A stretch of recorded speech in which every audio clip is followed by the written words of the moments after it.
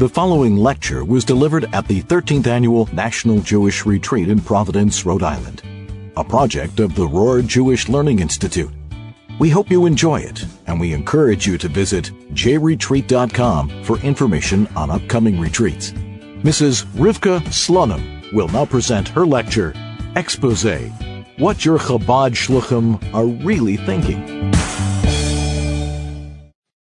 As the Chabad Lubavitch movement continues to grow, as the ranks of the Rebbe's army, the Shluchim and Shluchot, the male and female emissaries continues to swell and becomes more stratified and diversified and specialized, as our areas of foci zoom in and zoom out, as our properties and buildings increase in size, our schools and programs are more heavily populated, our programs become more sophisticated, and our PR material more sleek.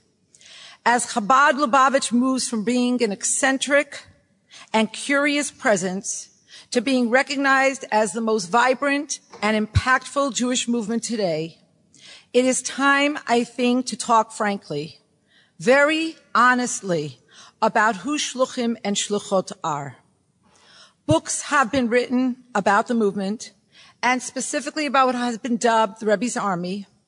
More books will undoubtedly be written, but none so far have spoken the truth I wish to share with you today. In doing so, I am not presenting. This is not a speech. I am not an orator. This is a Farbrengen, a gathering of souls, and I am your sister. Perhaps you see me as the other. Perhaps you believe there is an impermeable barrier, a membrane that divides us, but I don't. And so I'm willing to make myself vulnerable to speak this truth from my heart to yours. I confess I am a bit nervous. It is hard to bear your soul, personal and collective. But I have always believed that truth will persevere, and I believe you deserve this truth. Simply put, those who seek to understand the movement called Chabad Lubavitch would do very well to look beyond the brick and mortar infrastructure, the ubiquitous presence on the web, the high-profile campaigns, the slick brochures and program guides, and the substantial budgets.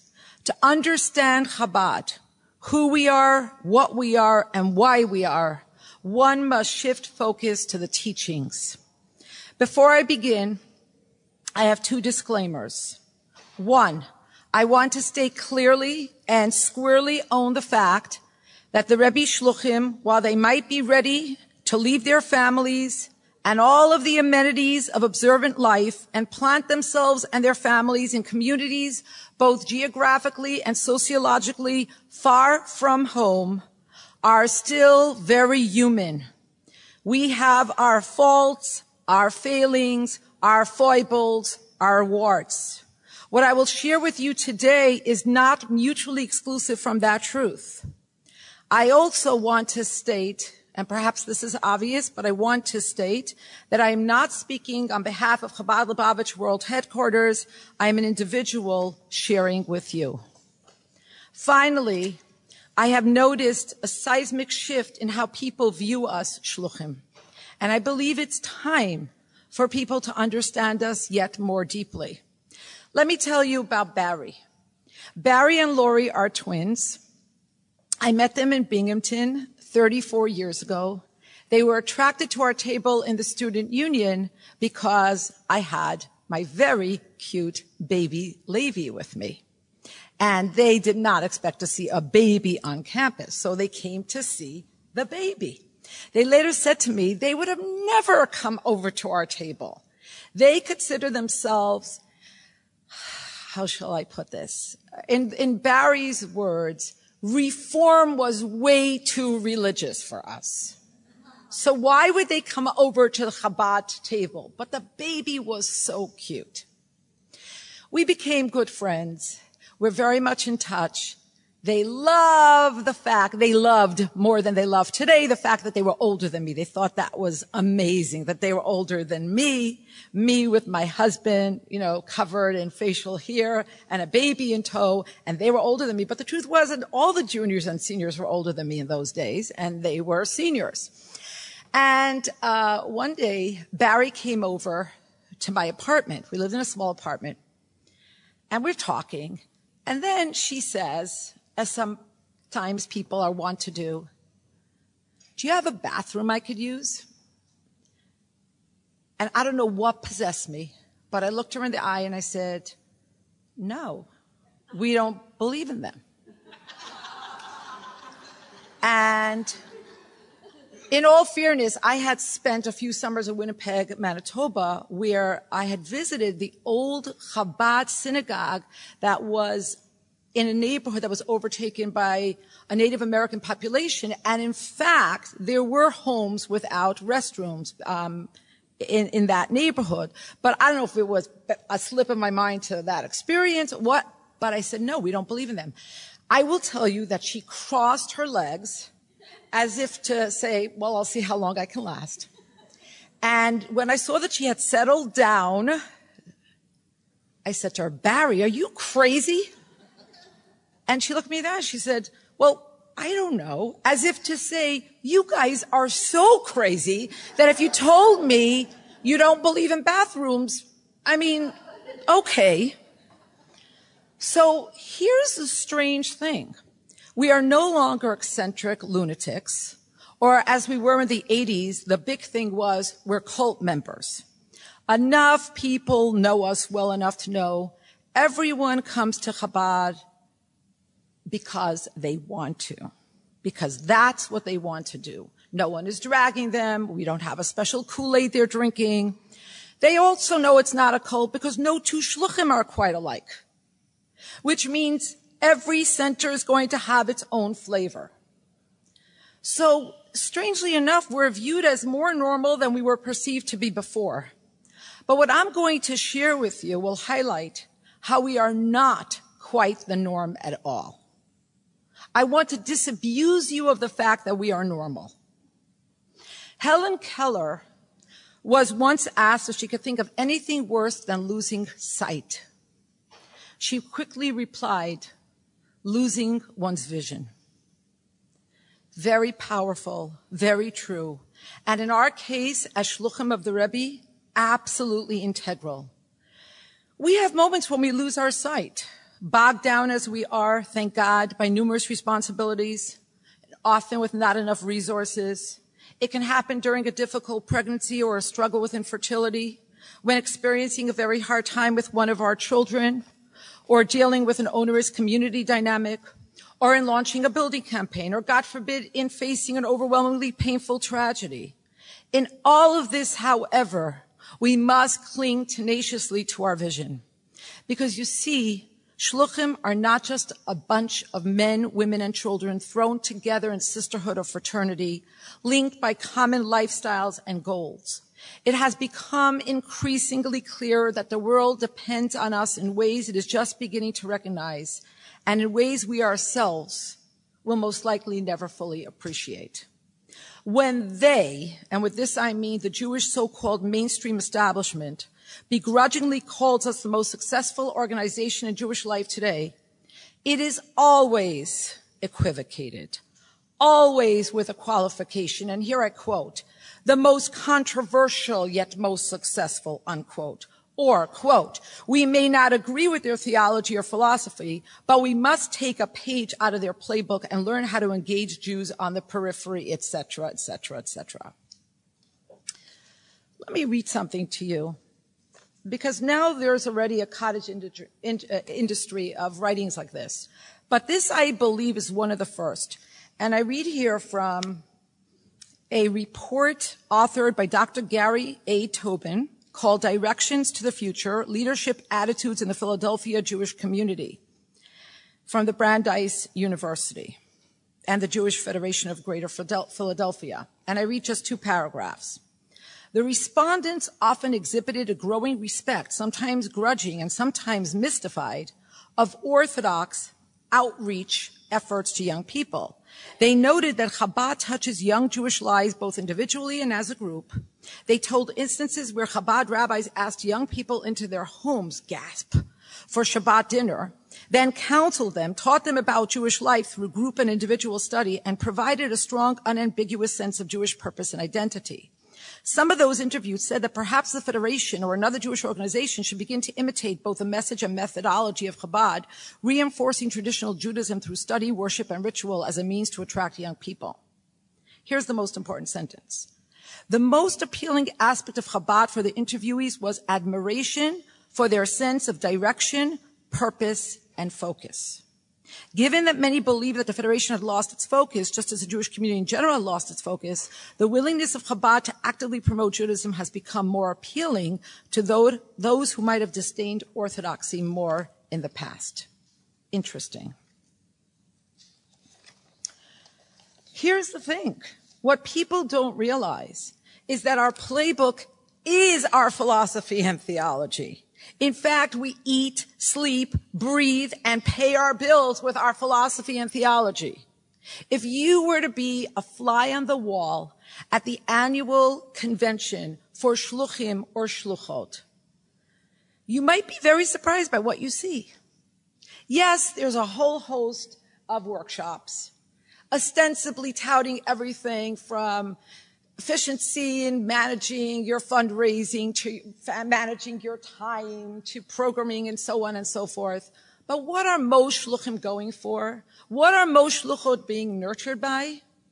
Farbrengens, sitting and talking, learning the Rebbe's Torah, singing nigunim. Does this sound like a well-oiled machine to you? Does this sound like a convention for a global behemoth of organizations? So here it is unfurled for you, our controversial theology and philosophy unveiled. Here is why we are not, nor do we aspire to be mainstream. Here is why we elude classification and cannot be neatly pegged as outreach professionals, educators, communal leaders, otherwise known as machers, administrators, clergy people, spiritual leaders, or healers. Although we surely are all of the above and much more, yet we are in truth none of the above. We are abnormal. First and foremost, we are Hasidim. What is a Chassid? In 1907, Rabbi Shalom Dov Ber of Lubavitch, the fifth Lubavitch Rebbe, was staying in Würzburg, Germany, and a group of Hasidim came to spend a Shabbos with the Rebbe. The Rebbe prayed for many hours that Shabbos morning, as was his manner.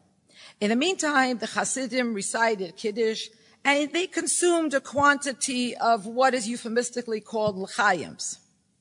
Later, when the Rebbe had finished, and they sat with him for the Shabbos meal, Reb Yosef Yuzik asked, Rebbe, what is a chassid? Replied the Rebbe, a chassid is a lamplighter. The lamplighter walks the streets carrying a flame at the end of a pole. He knows that the flame is not his, and he goes from lamp to set them alight. Asked Reb Yosef Yuzik, what if the lamp is in a desert? Then one must go and light it, said the Rebbe. And when one lights a lamp in a desert, the desolation of the desert becomes visible. The barren wilderness will then be ashamed before the burning lamp. Continued the chassid. What if the lamp is at sea? Then one must undress, dive into the sea, and go light the lamp. And this is a chassid, Reb Yosef Yuzik asked. For a long while, the Rebbe thought in contemplation, and then he said, yes, this is a chassid. But Rebbe, I don't see the lamps. Answered the Rebbe, because you are not a lamplighter. How does one become a lamplighter?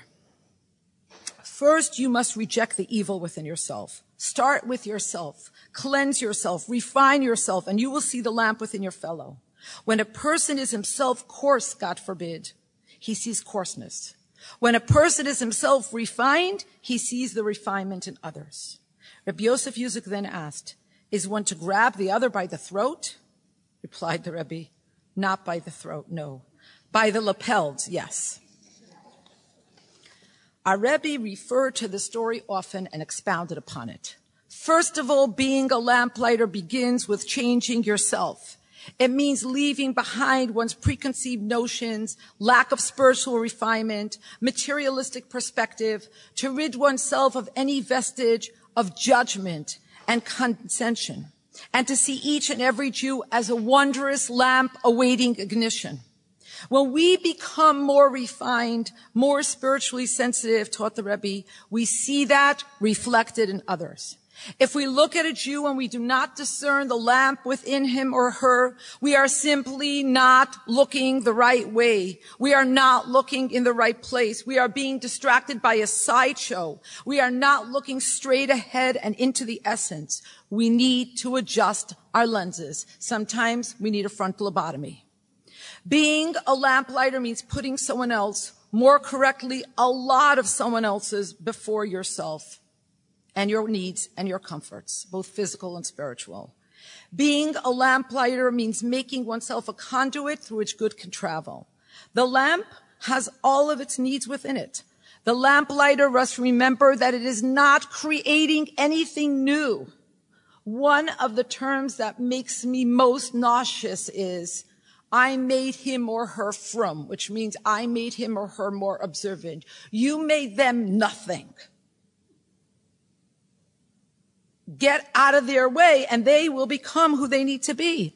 It is simply through moving its stick that has a fire atop it closer to the lamp and igniting the lamp. In other words, revealing the lamp's potential that exists within it, that the lamplighter can work. When the lamplighter engages in this kind of activity for ulterior motives to become more important or to be recognized, it loses its inherent fire without which nothing can be accomplished. When it realizes that it is no more than a stick, not even a holder of the stick, only then can great things be accomplished. Being a lamplighter means dealing with all kinds of personalities, even those who present as a quintessential metaphor for a desert. Barren, bereft of any redeeming qualities, not Torah, not intellect, not fine characteristics, sometimes not even basic menschlichkeit. Yet, says the Rebbe, when the lamplighter perseveres, that kind of person will be embarrassed to remain aloof to those overtures and to remain impervious to developing his or her innate potential.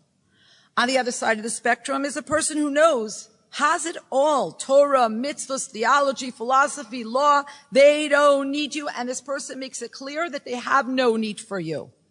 What is the job of the lamplighter? Don't engage in polemics. Don't argue. Don't try to prove anything. Remember that there is no one who doesn't need something. Be a mensch. Be helpful if you can. Be there when necessary. Be there with the truth. And if responding to their needs means having self-sacrifice, have self-sacrifice. When you lavish love and care on someone, anyone, everyone, it takes a toll on them. It changes them for the better. This, the Rebbe taught, is a chassid. Another analogy or term for a chassid is a soldat, a soldier. A soldier has to be ready to plunge him herself into fire or water for the commander, without asking questions, without sparing strength and resources. It means I get up in the morning on days when I'm feeling great, and some when I'm feeling less than great, when I'm anxious, and when my home and hearth is together, and when my home and hearth is unraveled. But I get up and I do what I have to do. But that's all a chassid. What does it mean to be a shliach or a shlucha? That is a whole other thing, not apart from, but in addition to everything that is a chassid. In Hasidic terminology, a shliach is the yado arichta of the Rebbe, the long arm of the Rebbe. Every single day when we get up, we say this to ourselves consciously or subconsciously. I am the long arm of the Lubavitcher Rebbe, an extension of the Rebbe. I am the Rebbe's presence in my town, in my city, in my state, in my neighborhood, on my campus. I am the conduit through which his energy and effluence flow. I am the long arm of the Rebbe. More specifically, Jewish law teaches shliach shel adam kimoso. A person's messenger is like himself. A shliach, a messenger, is like the person, Actually, this is not mere polemic or platitude or poetry. It finds expression in practical halacha. For example, a writ of divorce delivered by a man's proxy is considered as delivered by himself. I repeat, if a man sends a messenger to deliver a get in his behalf, it is as if he delivered it. Now, while I could spend 48 minutes on just this point alone, I just want to bring to your attention something fascinating in Jewish law. For someone to be a shliach for someone else, for someone to act as a proxy, legally speaking, on the one hand, they must know that they are simply a conduit through which they are accomplishing what needs to be accomplished for the other person. On the other hand, you cannot act as a shliach if you are not an adult, if you are not completely sentient, if you don't have all of your faculties. This delicate interplay, I might even call it a trapeze act, is very important in shlichus. On the one hand, you are simply the long arm of the Rebbe, not even the long arm, you're the stick.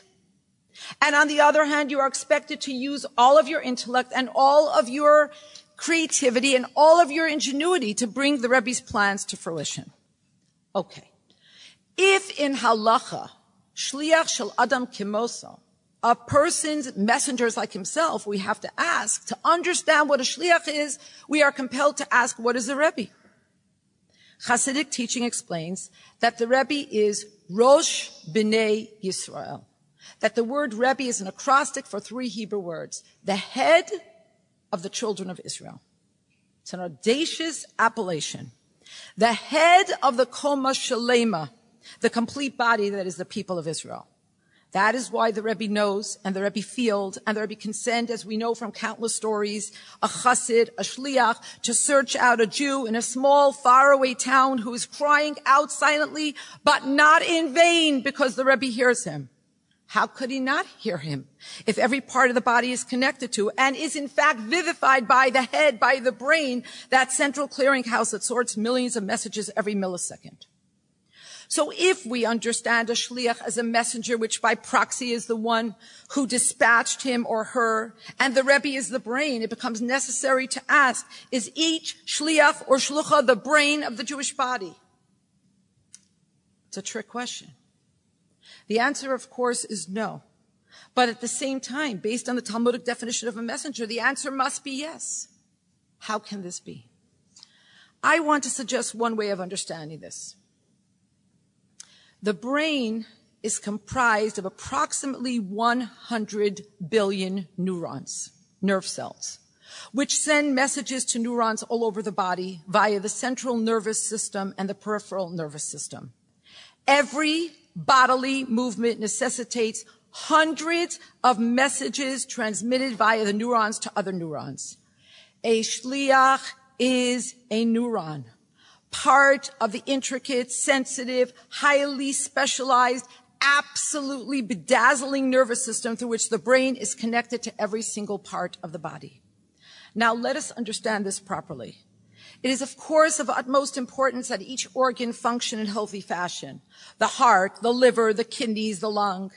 In the analog, those kinds of extremely critical functions of the Jewish community, the organs in the body are tended to by community leaders, both professional and lay leaders, people who give of themselves often night and day with great self-sacrifice to make sure our communal infrastructure is healthy and strong.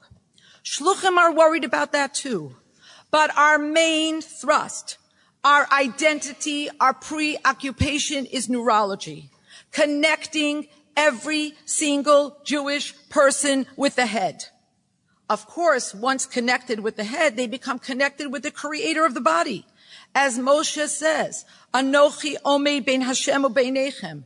Moses said, what is my function as a Jewish leader? I stand between you and between God. The tzaddik, the Rebbe, is the memutza hamechubar, the connective agent. But our job, and it's a big job, is to get every single part of the body to connect to the brain. How does this system work? The nerves are, let's say, the electrical wiring system that relay messages from every part of the body to the brain, and from the brain to every part of the body. Motor nerves carry messages between the brain and the muscle to make the body move. Sensory nerves carry messages between the brain and the body to convey information about pain, pressure, temperature, and so on and so forth. The amazing thing is that these neurons are all connected, not quite physically, but in a breathtaking dance they do, in which they're constantly relaying information to each other. More miraculous is the way in which neurons can be stimulated. Every time you learn something new, neurons make new connections to yet other neurons. Each neuron has a head and an arm-like extensions that are varied and distinct and cause varied and distinct interactions to occur between them all of the time. I submit that shluchim and shluchos, your rabbis and rebbitzins, understand themselves, whether they could articulate it exactly this way or not, to be neurons. And I am including myself as I am fortunate enough to be a shlucha, our main job is to make those connections. I said I was going to give you the truth, so I'm going to give you the truth. Of course we would ideally like for every Jew to be connected and observe Torah and mitzvot. Of course we have to have some type of plan, what needs to be accomplished in our particular town, university, city, state, or country, strategic initiatives, you might call them. But above and beyond all else, our obsession is neurology, connection. And in all of our busyness and all our professionalism, we dare not forget this. When we facilitate a chance for a Jew to perform a mitzvah, whether it be candlelighting, Torah learning, listening to the shofar, going to the mikvah, affixing a mezuzah on their door, we have connected them to their inner core and to the head of the body that is Israel. When we make it possible for Jews to think more deeply about their identity, just by being who we are, having our kids run around, breathe, play, fight, take a drink of water in public, but only after saying the appropriate blessing. When a student eats a bagel and cream cheese during finals week at 2 a.m. at Chabad, shakes a lulav or esrog in our sukkah mobile, they have connected. All we have to do is talk to our friends and acquaintances like our Rebbe taught us, without prejudging anybody, without being patronizing, without the soft bias of lowered expectations. If it's Sukkot, and I have to bless on the lulav and esrog, so does every other Jew. It's very simple. Give a child in one of our preschools, Hebrew schools, elementary schools, teen clubs, etc., a positive feeling about Yiddishkeit, they are connected for life. How does the neuron bring messages to the brain? Not by thinking about it being a neuron, not by thinking about the brain or the spinal cord or the peripheral nerves, simply by being what it must be, a transmitter. Neurology is the most difficult, the most delicate, the most dangerous, the most wondrous aspect of biology, of medicine, of healing. Nerves are complex. They need to be sheathed and protected. And at the same time, they must be exposed so that via a chemical reaction, they can send a message to the next neuron in the line. Some need to be massaged. Others need to be left alone. Some need to be separated. Some need to be connected. We all have our very distinct jobs, and just as clearly, we are all interconnected. We depend on each other. The brain depends on our cohesion and cooperation. The body can't function without that. And specifically, it can't function if we are not 1,000,000% in sync, getting the messages from each other, really getting the messages from each other. And here's another truth that I'm not especially proud of. Chabad Shluchim are just like everyone else, with a complete landscape of emotions that include fear, jealousy, ambition, anger, and yes, sometimes even at colleagues. But we really can't afford to give in to that baser subset. We must work together and feel each other's pain, the urgency, the loneliness, the elation, the insecurity, the excitement of our fellow shluchim. Because we're not just out there doing our own thing. We don't have careers. We don't have jobs. We are just neurons in this one body in the most basic sense, and in the deepest sense, and on every level in between, we need to work together. We know this, but I don't think we still fathom this deeply enough. We know that we are seeing kids come to our college campuses who have been to Ganezi camps, they've gone on to Chabad teen clubs, or they've been to preschool. They're friendship circle volunteers, and they're showing up at our table. And in turn, we hope that the children of our alumni are showing up in someone else's preschool. and that they have found a Chabad shul to go to. And so the concentric circles go and have to keep moving ever deeper and higher. Increasingly, in a very nebulous, confused way, but in some nascent way, the world is beginning to take note of just how much it depends on Chabad Lubavitch. But really, that's all besides the point. The point is what the Rebbe told us to do. And so, to the best of my ability to do so, this is a free translation of 2 extractions from different talks the Rebbe gave that both of which spoke to me very, very deeply, the second of which keeps me up at night. In 1986, on the Shabbos during which all the shluchim had gathered for the annual convention that year, the Rebbe, amongst many other things, said the following, and like I said, this is a free, unauthorized translation. Quote, often when community leaders and activists arrive to a city, they present a speech about the situation of national and world Jewry, how dire it is, and ultimately how setting up or helping a certain institution can turn that around.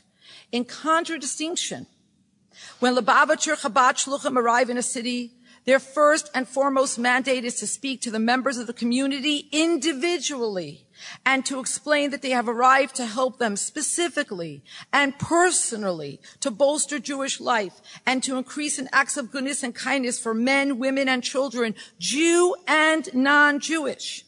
And therefore, the Rebbe continued, to ask the lay people to partner in this work with their monetary resources and with their time and talents. Only then is there a mention of global concerns. Because in essence, how can one achieve, the Rebbe says, world peace and redemption?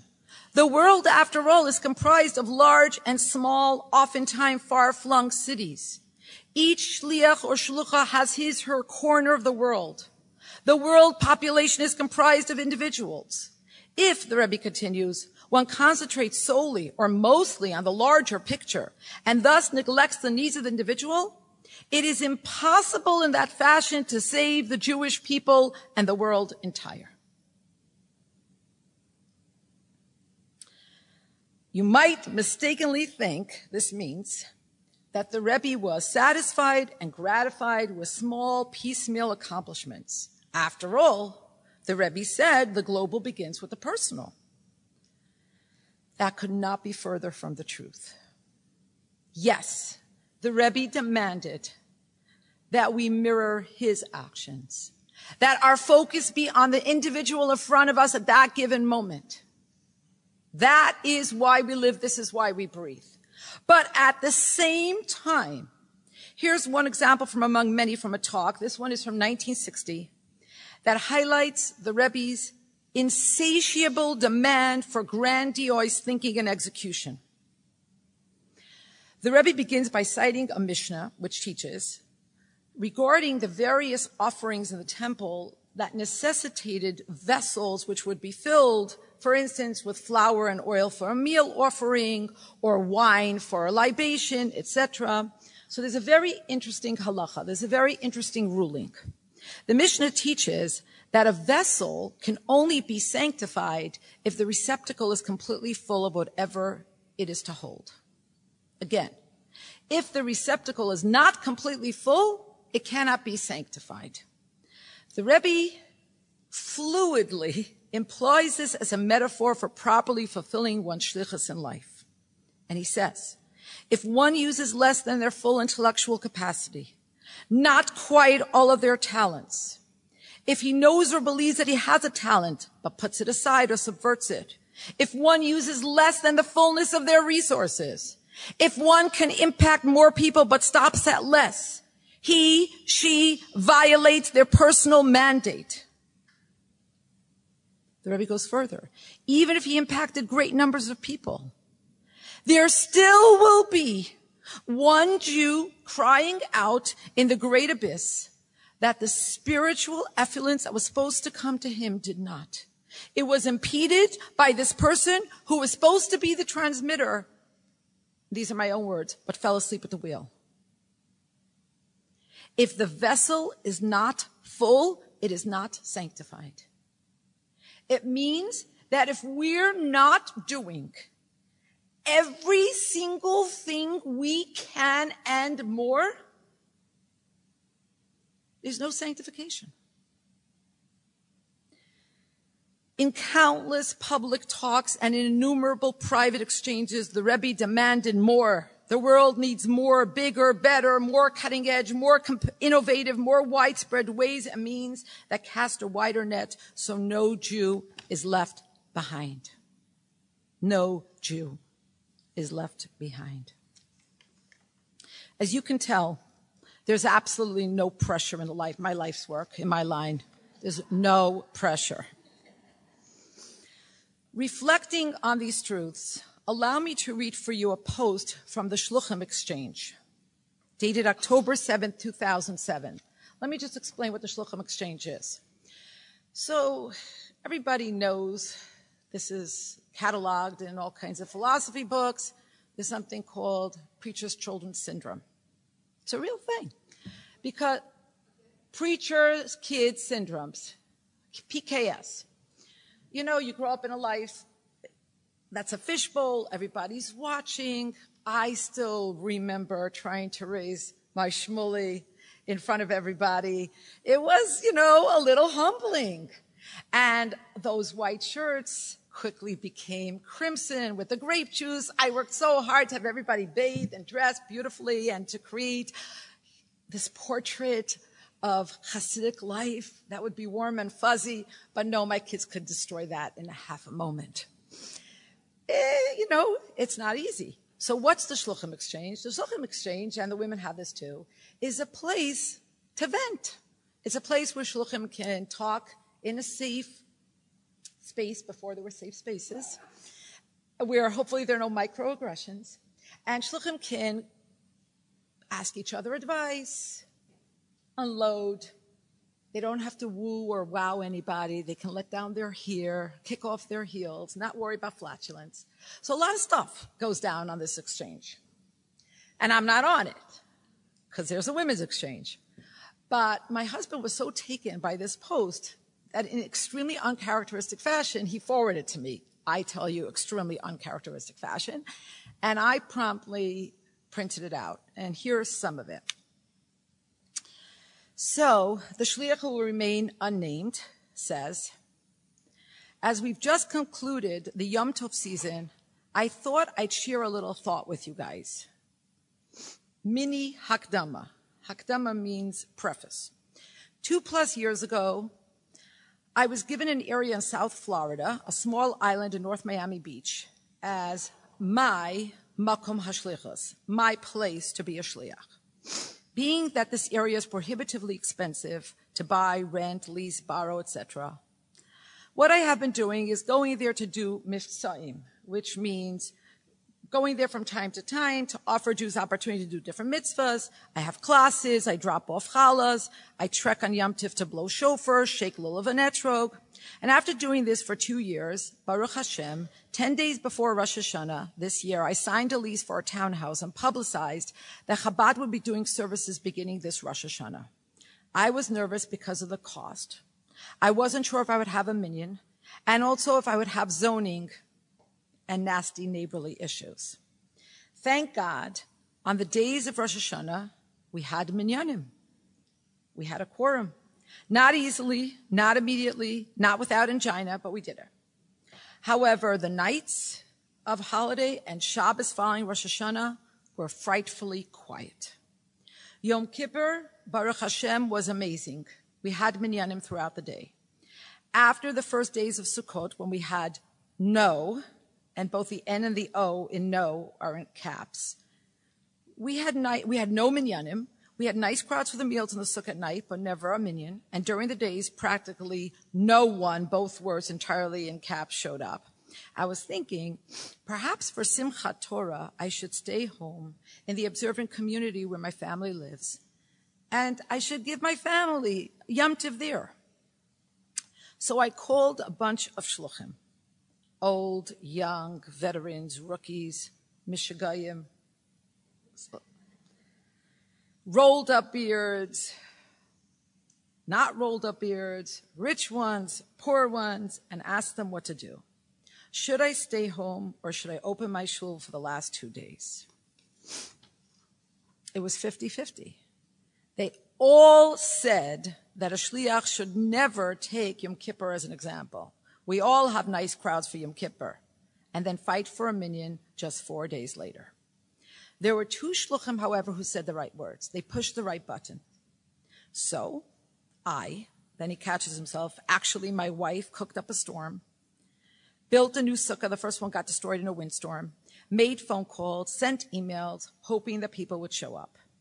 The first night we had, Baruch Hashem, 7 men, a bunch of women, and a bunch of children. We did hakafot. We did the circular dancing, traditional for Simchat Torah, and we ate in a small sukkah. Thursday, when Yizkor, the memorial service was said, nobody, all caps, 6 exclamation points, showed up. I was devastated.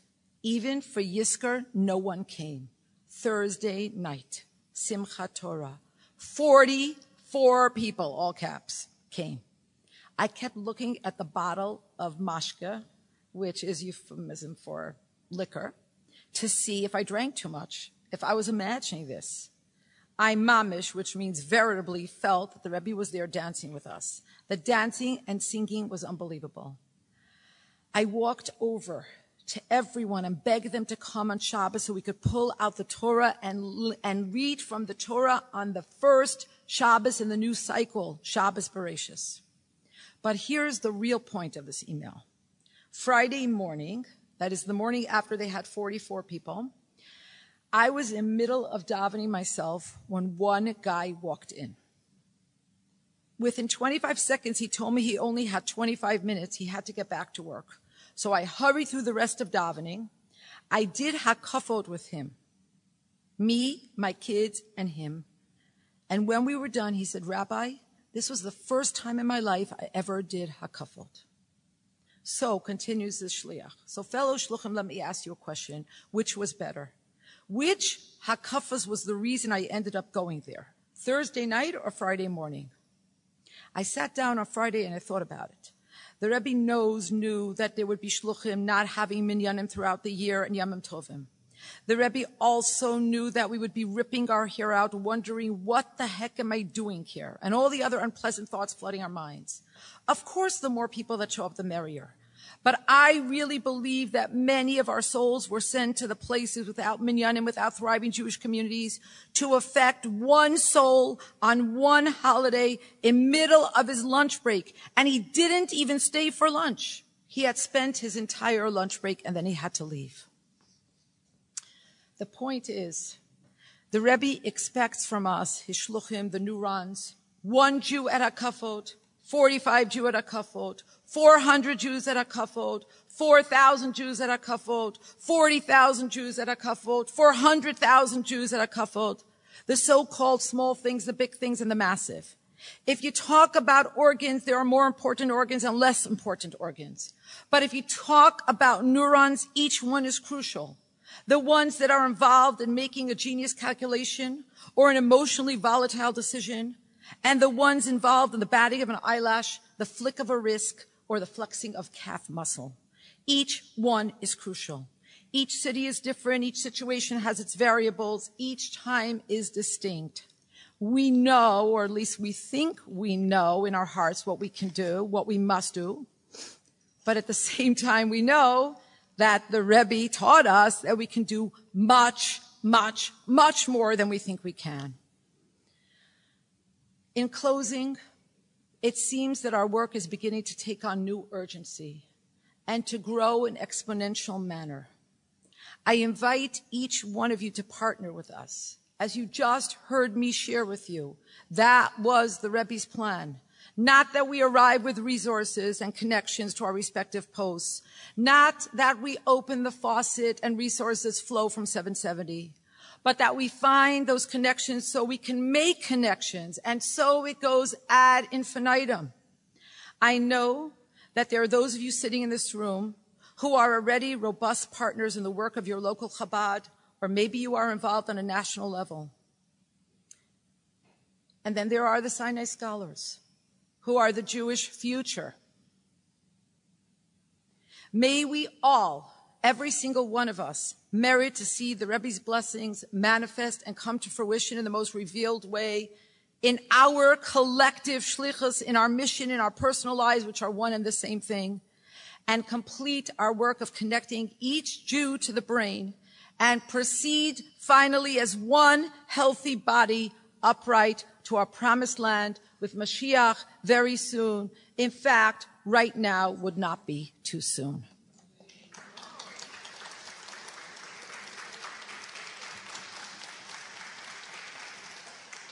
So I take the Time's Up movement very seriously, and my time is going to be up in 3 minutes, but I have 3 minutes for questions. Yes, by virtue of the fact that you are there for your Rebbetzin, trying to do everything you can, one neuron connects the other, connects the other, connects the other, and each and every single one is crucial to the function of the body. And this is the sikha. I read to you the exact words of the Rebbe. The Rebbe said you arrive in a city and you speak to individuals and you tell them that you need them to partner with you. It's as simple as that. You make yourself vulnerable because that is what we need to do. Yes. What inspired me to become a shlucha?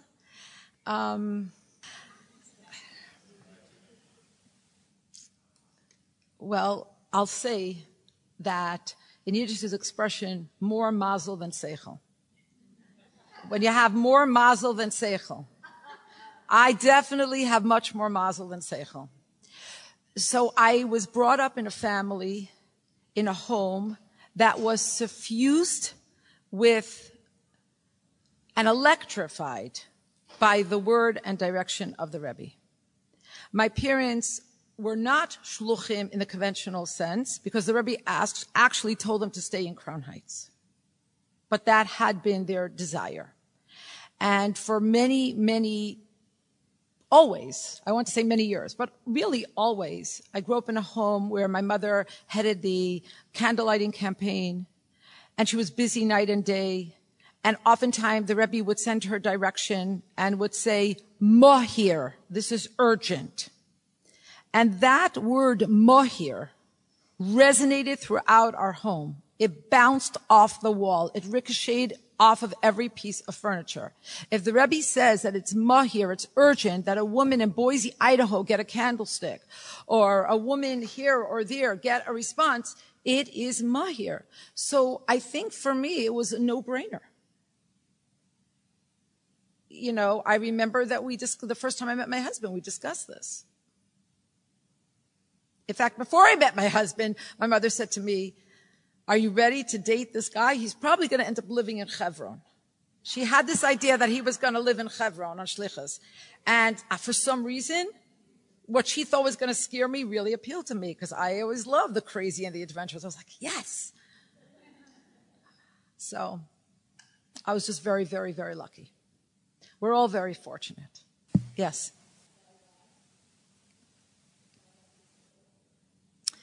They think correctly that the body can do amazing things. It can generate new neurological connections in a nanosecond.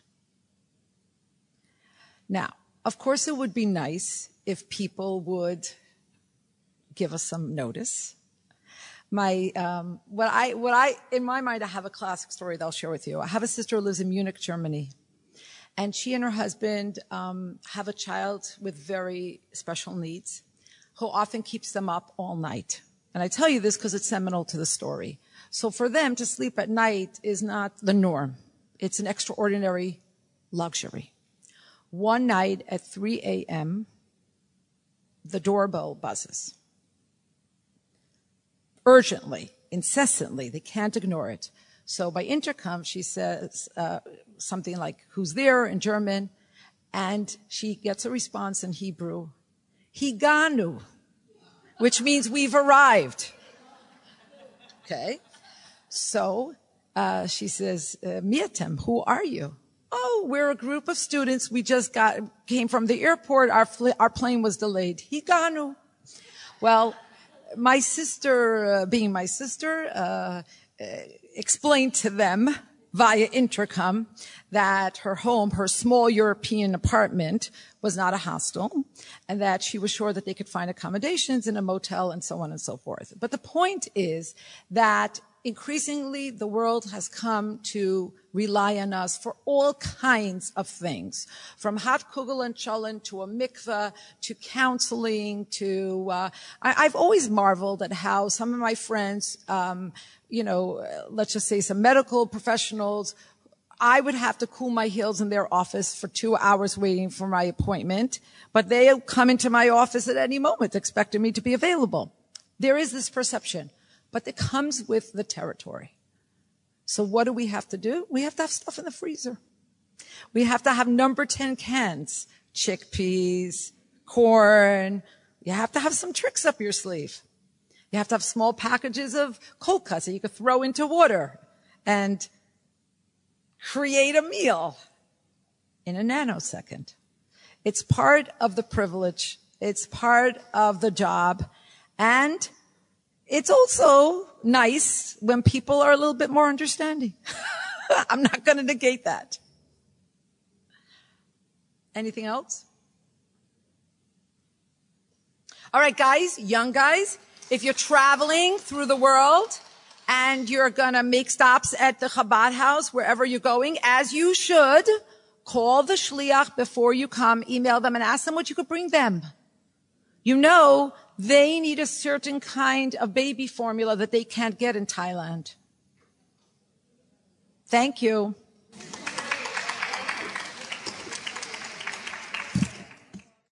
Please visit myjli.com to learn more about JLI's multiple educational offerings, and TorahCafe.com to view highlights and lectures from past retreats.